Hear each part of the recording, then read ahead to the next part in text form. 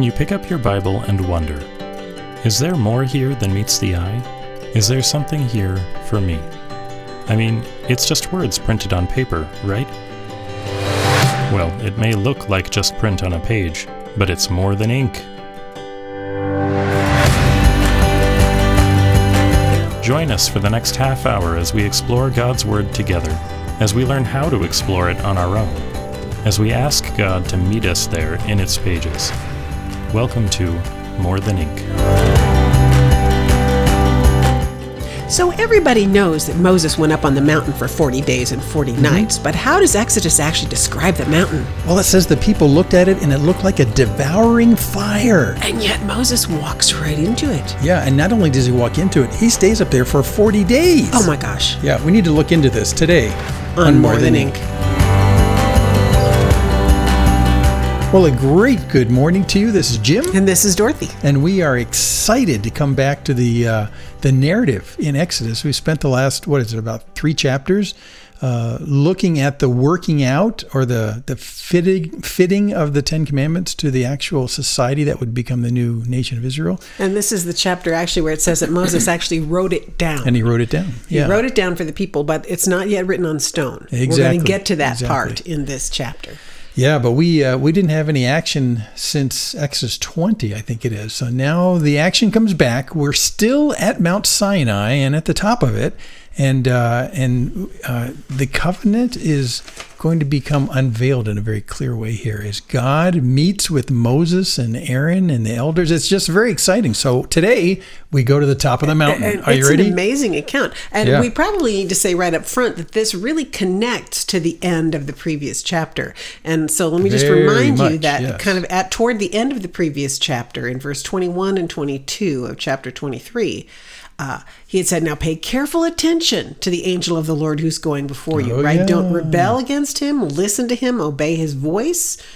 But if you carefully obey his voice and do all that I say, then I'll be an enemy to your enemies, an adversary to your adversary. So he's setting up the covenant idea that God is God will give the direction and you will agree and you will go forward in relationship with God on that basis. So that kind of sets us up. So after all of that, then in chapter 24, then he says to Moses, now you come up. Right. And it is interesting. I mean, in contrast, the story could have gone that God came, sprung him out of Egypt, got him into the desert and aimed him toward the promised land and said, well, guys, good luck with it from now on. I did what I needed to do, which was to spring you from Egypt, and I'll see you later. Tell me how everything works out. But this is a God who sprung them out of Egypt so that he could actually dwell with them. Yeah, and bring them into a covenant relationship. A covenant relationship. So God doesn't just spring us from jails to get us free. He springs us from jails to have relationship with him. Well, and what he gave them in the wilderness was primarily himself, right? He gave them a way of meeting with him. He gave them his word. He gave them manna. He really showed them who he was to them and his intention to live in relationship with them. I think we'll talk more about that when we finish this chapter, because it's a fascinating thing what happens. This is a pivot point in Exodus, because everything that happens after this is in the context of that. So we'll talk about that. So let's just do it. Let's just do it. Chapter 24, why don't you read for us from verse 1? Okay. Then he said to Moses, come up to the Lord, you and Aaron, Nadab and Abihu, and 70 of the elders of Israel, and worship from afar. Moses alone shall come near to the Lord, but the others shall not come near, and the people shall not come up with him. Moses came and told the people all the words of the Lord and all the rules, and all the people answered with one voice and said, all the words of the Lord has spoken, we will do. And Moses wrote down all the words of the Lord. He rose early in the morning and built an altar at the foot of the mountain and 12 pillars according to the tribes of Israel. And he sent young men of the people of Israel who offered burnt offerings and sacrificed peace offerings of oxen to the Lord. Can we stop there? Sure, for we just can stop anywhere. Yeah, because he's setting it up now. At this point in verse 6, it's going to get very serious. But we're still just recounting what happened. Right. But isn't it interesting how already he has said, now, you're going to come gather Aaron and Nadab and Abihu, which are his two older sons. And later on in the story, we find out something very interesting about them. But at this point, they're still... Are they the two guys from the censer Those are the incident? two that get burned up. Yeah. And that is in Leviticus 10. If you want to go and read that. Yeah. And you can, if you look at your cross references in your column, you can find out that story about Nadab and Abihu. Well, you can just find out who they are. It's usually cross-reference. You can figure it out. Well, they already were mentioned way back early in that, because Aaron had 4 sons that were mentioned, but these seem to be the older 2. So this is apparently a very important meeting at the top of the mountain. Moses, Aaron, his 2 sons, 70 of the elders. I mean, it's a really big deal. Something really big is going down here, and yet even out of them, only Moses is allowed to really come near at to this the Lord. Point. At this point, and they do come up. And they receive something remarkable, I think. And it says, all the words of the Lord the Lord has spoken, we will do, they said in response. And that actually triggers a problem, because we know when we read those words right there that, the spirit is willing, but the flesh is weak. They're not going to do what God asks of them. And it invokes... it's not that you're not going to do it. They're not going to be able to do it. Right. And so this is the conflict that happens right here. There's this requirement for being a citizen of God's kingdom, and God's going to make very clear what that is, but they're not going to be able to do that. And that sort of forms the basis, which they don't know yet, for solving the problem of their own sins. And they had already said that back in chapter 19 when the Lord said, now, if you'll obey my voice and keep my commandments, this is 19:5, then I'll be to you a kingdom, or you'll be to me a kingdom of priests and a holy nation. These are the words you shall speak to the sons of Israel. And all the people said, yep, we will. They didn't yet have the complete words unpacked. Right. But they already had said, we'll do everything you say. So it was, at their intention to obey. This is the tension, which is what you just read. It's an interesting 1-2 punch where Moses brings the stuff. They say, yes, we'll do it. And he says, you got to go sacrifice some animals. Well, what? Why do we need to do that? Well, because we're going to be making a covenant. Yes. God is making covenant with you. We're about to enter the actual ceremony, this covenant ceremony, which always required a sacrifice over the agreement. Well, and I might add too, the sacrifice is always needed because of the sin. Right. So this covenant with God, that's going to be, it's going to be cemented with these sacrifices. Why sacrifices? Well, because the covenant's going to be there, but sin's a problem right in the middle of the covenant. And so what cements the covenant is the sin atonement to these animals. Well, there are 2 offerings here listed in verse 5. There's the burnt offering and this peace offering. Yes. Right? Yes. So this blood represents the life. Right? We are, our life is forfeit if we break this covenant. Right. And that's why you've got to look at the blood very carefully here. It's not just a weird kind of occultic symbol. No. In Leviticus, he tells us that there's the life of the flesh is in the blood. So when you see being blood spilled, it's being shed for someone. So life is coming from something to someone. So it's actually the pouring out of life from one to another. So this is life and death business. This is life and death entering relationship with God. The outpouring of one life for another. And why would that be necessary?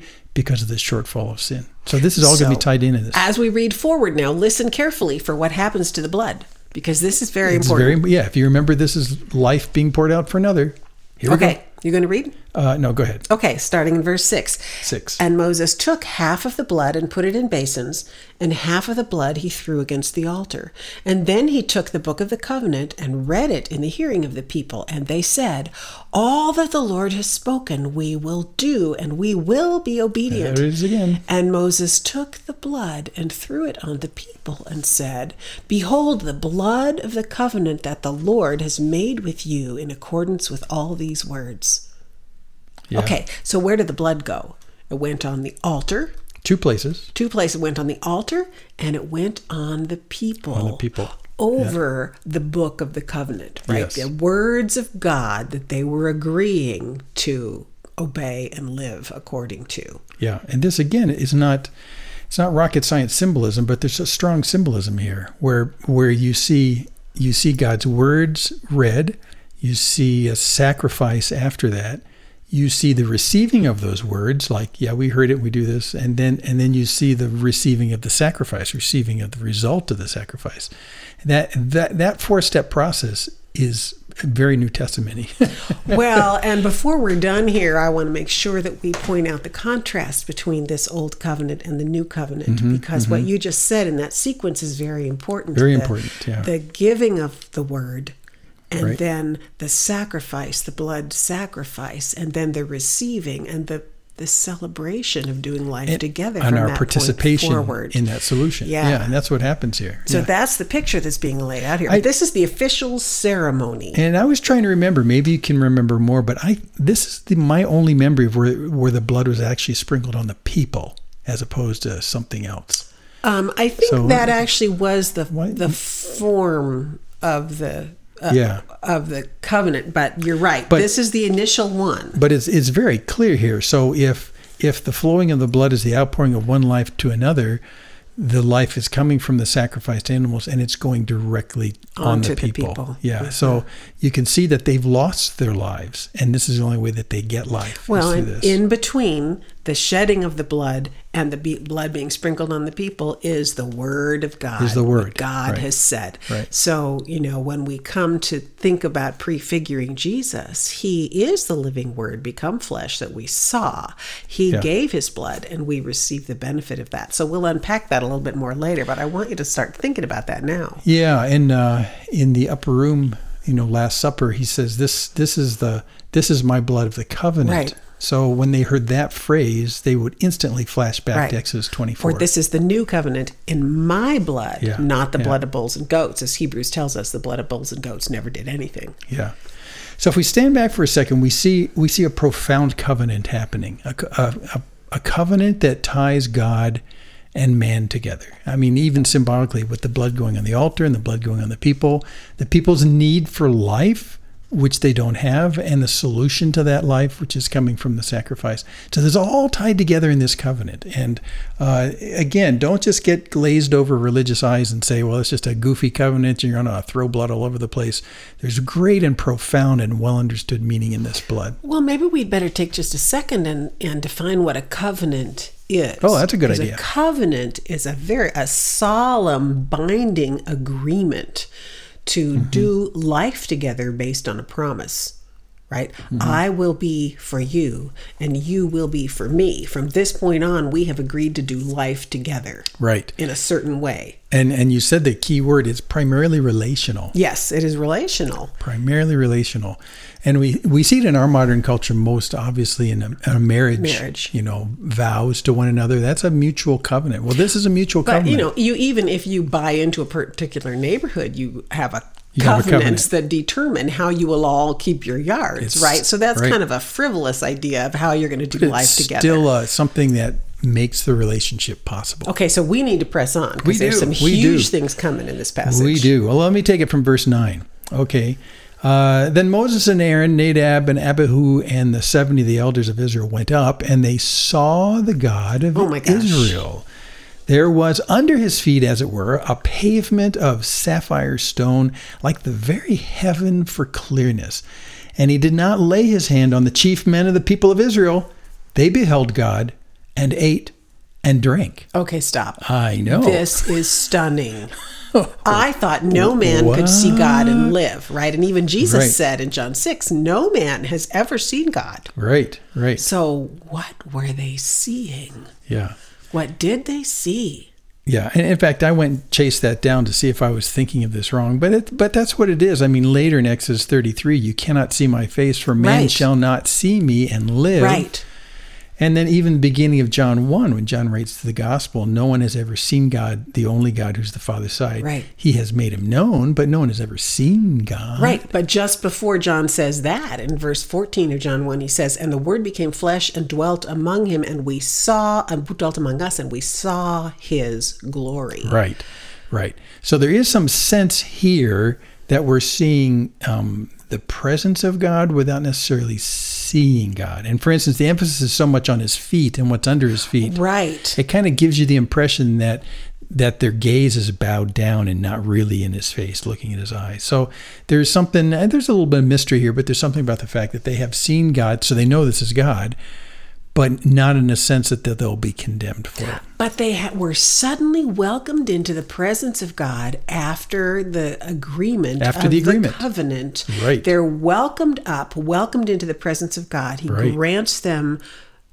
a relationship with him, and they eat and drink in his presence. Yeah, it makes me think we're mentioning marriage. You know, you do a marriage ceremony, wedding ceremony. Oh, there's always a party. There's already a party after that. So, and you see this all through the Old Testament, especially where you make a covenant, and then you sort of celebrate, you down. Well, the feast is an essential part of the recognition of the covenant, because it's the response. You sit down to eat together, which is representing doing life together. That's right. But I would encourage you, listeners, to find out, look in your cross-references. You'll have cross-references in your column here. Look where else this imagery shows up of the pavement that's under his feet and the glory, because you'll find it in Ezekiel and you'll find it in Revelation. Right. And the descriptions are very, very similar. So I'm not going to give you those references. You look them up. They'll be in your cross-reference in your column. They're there. And I would encourage you to read the verses around them, because the person they are seeing is the visual incarnate representation of the unseen God. Yep. And the scene is deliberately meant to impress upon you that you are coming into the presence of God. Yeah.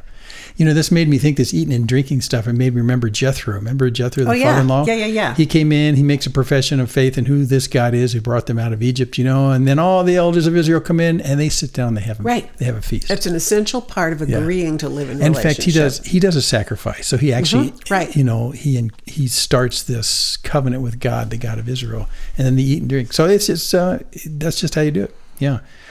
We need to press on. Verse 12, the Lord said to Moses, come up to me on the mountain and wait there, that I may give you the tablets of stone with the law and the commandment, which I have written for their instruction. So Moses rose with his assistant Joshua, and Moses went up into the mountain of God, and he said to the elders, wait here for us until we return to you, and behold, Aaron and Hur are with you, and whoever has a dispute, let him go to them. Okay. So did you hear Moses is going up farther, right? They've all come up to God on the mountain, but God says to Moses, now come up and just be there with me. Yeah. And when it says in verse 12, come up on the mountain and wait there that I may give you the tablets of stone, that is literally the chaya, that is just be there, exist there. Yeah. And by the end of the chapter, we're going to find out he's up there for 40 days and nights. Yeah, exactly. And everything that he had already written in the book, on the scroll, God is going to write himself on stone. Yes. That's a very important picture here. Yes. Because we have, from verse 7, we already have the book of the covenant, which presumably is the stuff written down from chapters 20 through 23 that we just were reading. But this is different. There's something much more important here, and it'll unfold as we see it. I like to mention of Joshua, kind of his assistant. We saw Joshua. We've seen Joshua before. Not too long ago. Remember when Moses was holding up his staff, and Aaron and Hur were helping him hold his arms in the air? And who was down there in the battle watching people die or survive? That was Joshua. And Joshua is an introduction to him as a very important assistant to Moses. And even after Moses dies, he will take over the leadership role for Moses. So that's Joshua. He's right up here on the mountain with Moses. Yeah, it's incredible. 15? And then Moses went up on the mountain. Now listen for the repetition here. Moses went up on the mountain, and the cloud covered the mountain. The glory of the Lord dwelt on Mount Sinai, and the cloud covered it 6 days. And on the 7th day he called to Moses out of the midst of the cloud. Now the appearance of the glory of the Lord was like a devouring fire on the top of the mountain in the sight of the people of Israel. Moses entered the cloud and went up on the mountain.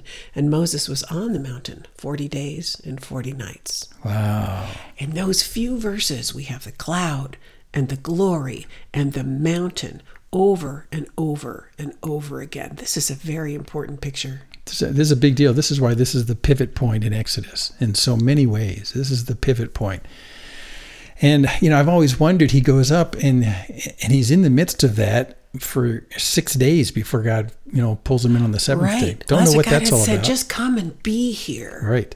And if you're a Bible student, you say, wait, 6 days plus 1. Okay, that rings a bell. What's going on here? And we're going to leave that to you to noodle on, because that's it's a marvelous, very deliberate parallel. Okay, so that actually brings up an idea that I want to touch on, being a study skill that is slow reading, right? Read the passage aloud, read slowly enough, and when something attracts your attention, pause. Just be there, right, and let the significance of it sink in. This is a way we read too fast so much of the time. So this whole chapter is one that benefits from the slow read. Well, and I encourage people to do an active questioning while they're reading. Yes, ask good questions. Because, you can read it and just say, well, that's just what's there, so I just read it and I'll keep going. But for instance, on this 6 days plus 1, if you're going slow enough, you say, wait a second. Right. What is happening here? And the question arises in your mind, is this like the 6 days of creation and the day of rest? Is this the Sabbath rest? Right. 7? I mean, what is that? And so if you go too fast, the questions don't arise. Right. And it's always great to ask the questions while you're moving. Yeah. And speaking of parallels, 40 days and 40 nights. What does that remind you of? Well, immediately for me, I'm thinking of Jesus in the temptation in Matthew 4. Well, that was 40 days and 40 out nights, there in the wilderness, I thought about that too, that this is in response to God giving his word to the people while Jesus out in the wilderness. How was he responding to those temptations? By the word of God. Yes. All 3 of them. Yeah, he was refuting Satan's temptations that way. Yeah. And when those 40 days and 48 nights are done, the Word, who was flesh, walked among them. So it's interesting. Right. And his ministry he's opened. Publicly accessible. After this, the Word will be publicly accessible from what happens on because it's written on stone. It will be later deposited in the Ark of the Covenant. It'll be there, a point of reference. Right. And written on stone is going to become a very important idea big later deal. On when we come to talking about the New Covenant, which is not written on stone, but written on living hearts. Written on hearts. Still by the finger of God, but in a different destination on our hearts. Yeah, as we're kind of closing this off, I mean, the big picture for me, I say this is a pivot point in Exodus. It's because from this point forward in Exodus, the tabernacle dominates the discussion. I mean, just tremendously. And what is the tabernacle? Well, it's a portable tent symbolizing God's presence with him, where they go from here. So here, if you think about it, here we are in the mountain, and the cloud and the fire and the light from heaven, it's all clustered around Mount Sinai. But pretty soon here, we're going to come off of Sinai and we're going to start wandering away from here. And the place in which God chooses for his glory to be apparent is this portable tent called the tabernacle. And actually, we're going to get into reading the very specific instructions that God gives Moses for the construction of the tabernacle, which, if I'm not mistaken, he has in his hand when he comes down the mountain and finds them already having built the golden calf. So when we finish the book of Exodus on chapter 40, we finish the tabernacle. Right. So this, from here on to the end of Exodus, is all about how God is going to, how do I say this well? God's intention is that I want to dwell in your midst. Right. And for that to work, and the terms and the conditions for God to dwell in their midst in the tabernacle is going to be the entire press for here to the end of Exodus.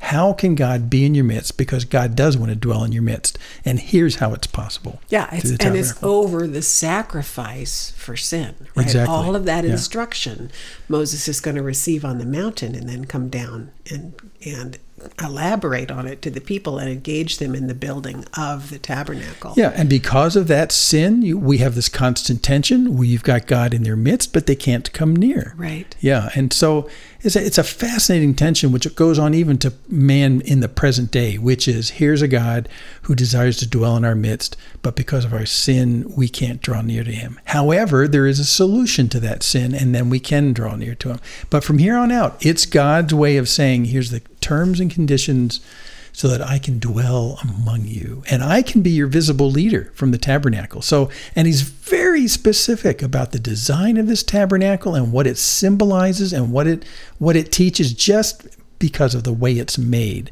that allows him to understand how it is that God can be with us but we cannot come near to him. It's a fascinating tension. Yeah, and that construction of the tabernacle is so full of symbolism. I read a psalm earlier this week, and I can't now remember which one it was, where the psalmist says, "And everything in your tabernacle cries, glory." Well, glory, the primary meaning of the word glory is recognition. Yeah, exactly. Recognize Make known who this God is, what his essential character is, and the outshining of it. Right. So, we've had this word glory, glory, glory on the mountain, glory, the glory of the presence of God. Yeah. And so it's all pointing actually to John 1, to Jesus when it says the word became flesh and he dwelt, he tabernacled among us in this temporary dwelling place. God's intention to dwell with us. And allowed us to see his glory. Yeah. We could recognize God in the face of Christ. And if you remember, even at the Last Supper, when Philip says to Jesus, just show us the Father. Us the Father, man. And he says, don't you get it? If you've seen me, you've seen the Father. I've been with you so long and you haven't figured this out yet. So we can't really leave this just without saying this old covenant idea is critical, but it all points to a new covenant, not written on stone, but on human hearts, not by the blood of bulls and goats, but by the blood of Christ. Yeah. This is so tightly connected with Christ. Not only in the sacrifice, but in his desire to dwell among us. He became flesh. God is so intentional. He became flesh and he dwelt among us. This has been the intention of God since the Garden of Eden, is to dwell among man.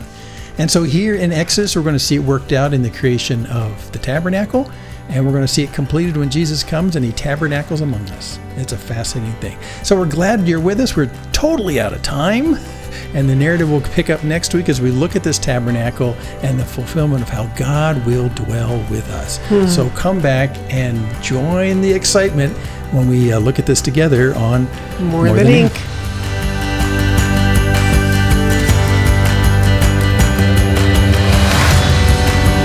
More Than Ink is a production of Main Street Church of Brigham City and is solely responsible for its content. To contact us with your questions or comments, just go to our website, morethanink.org.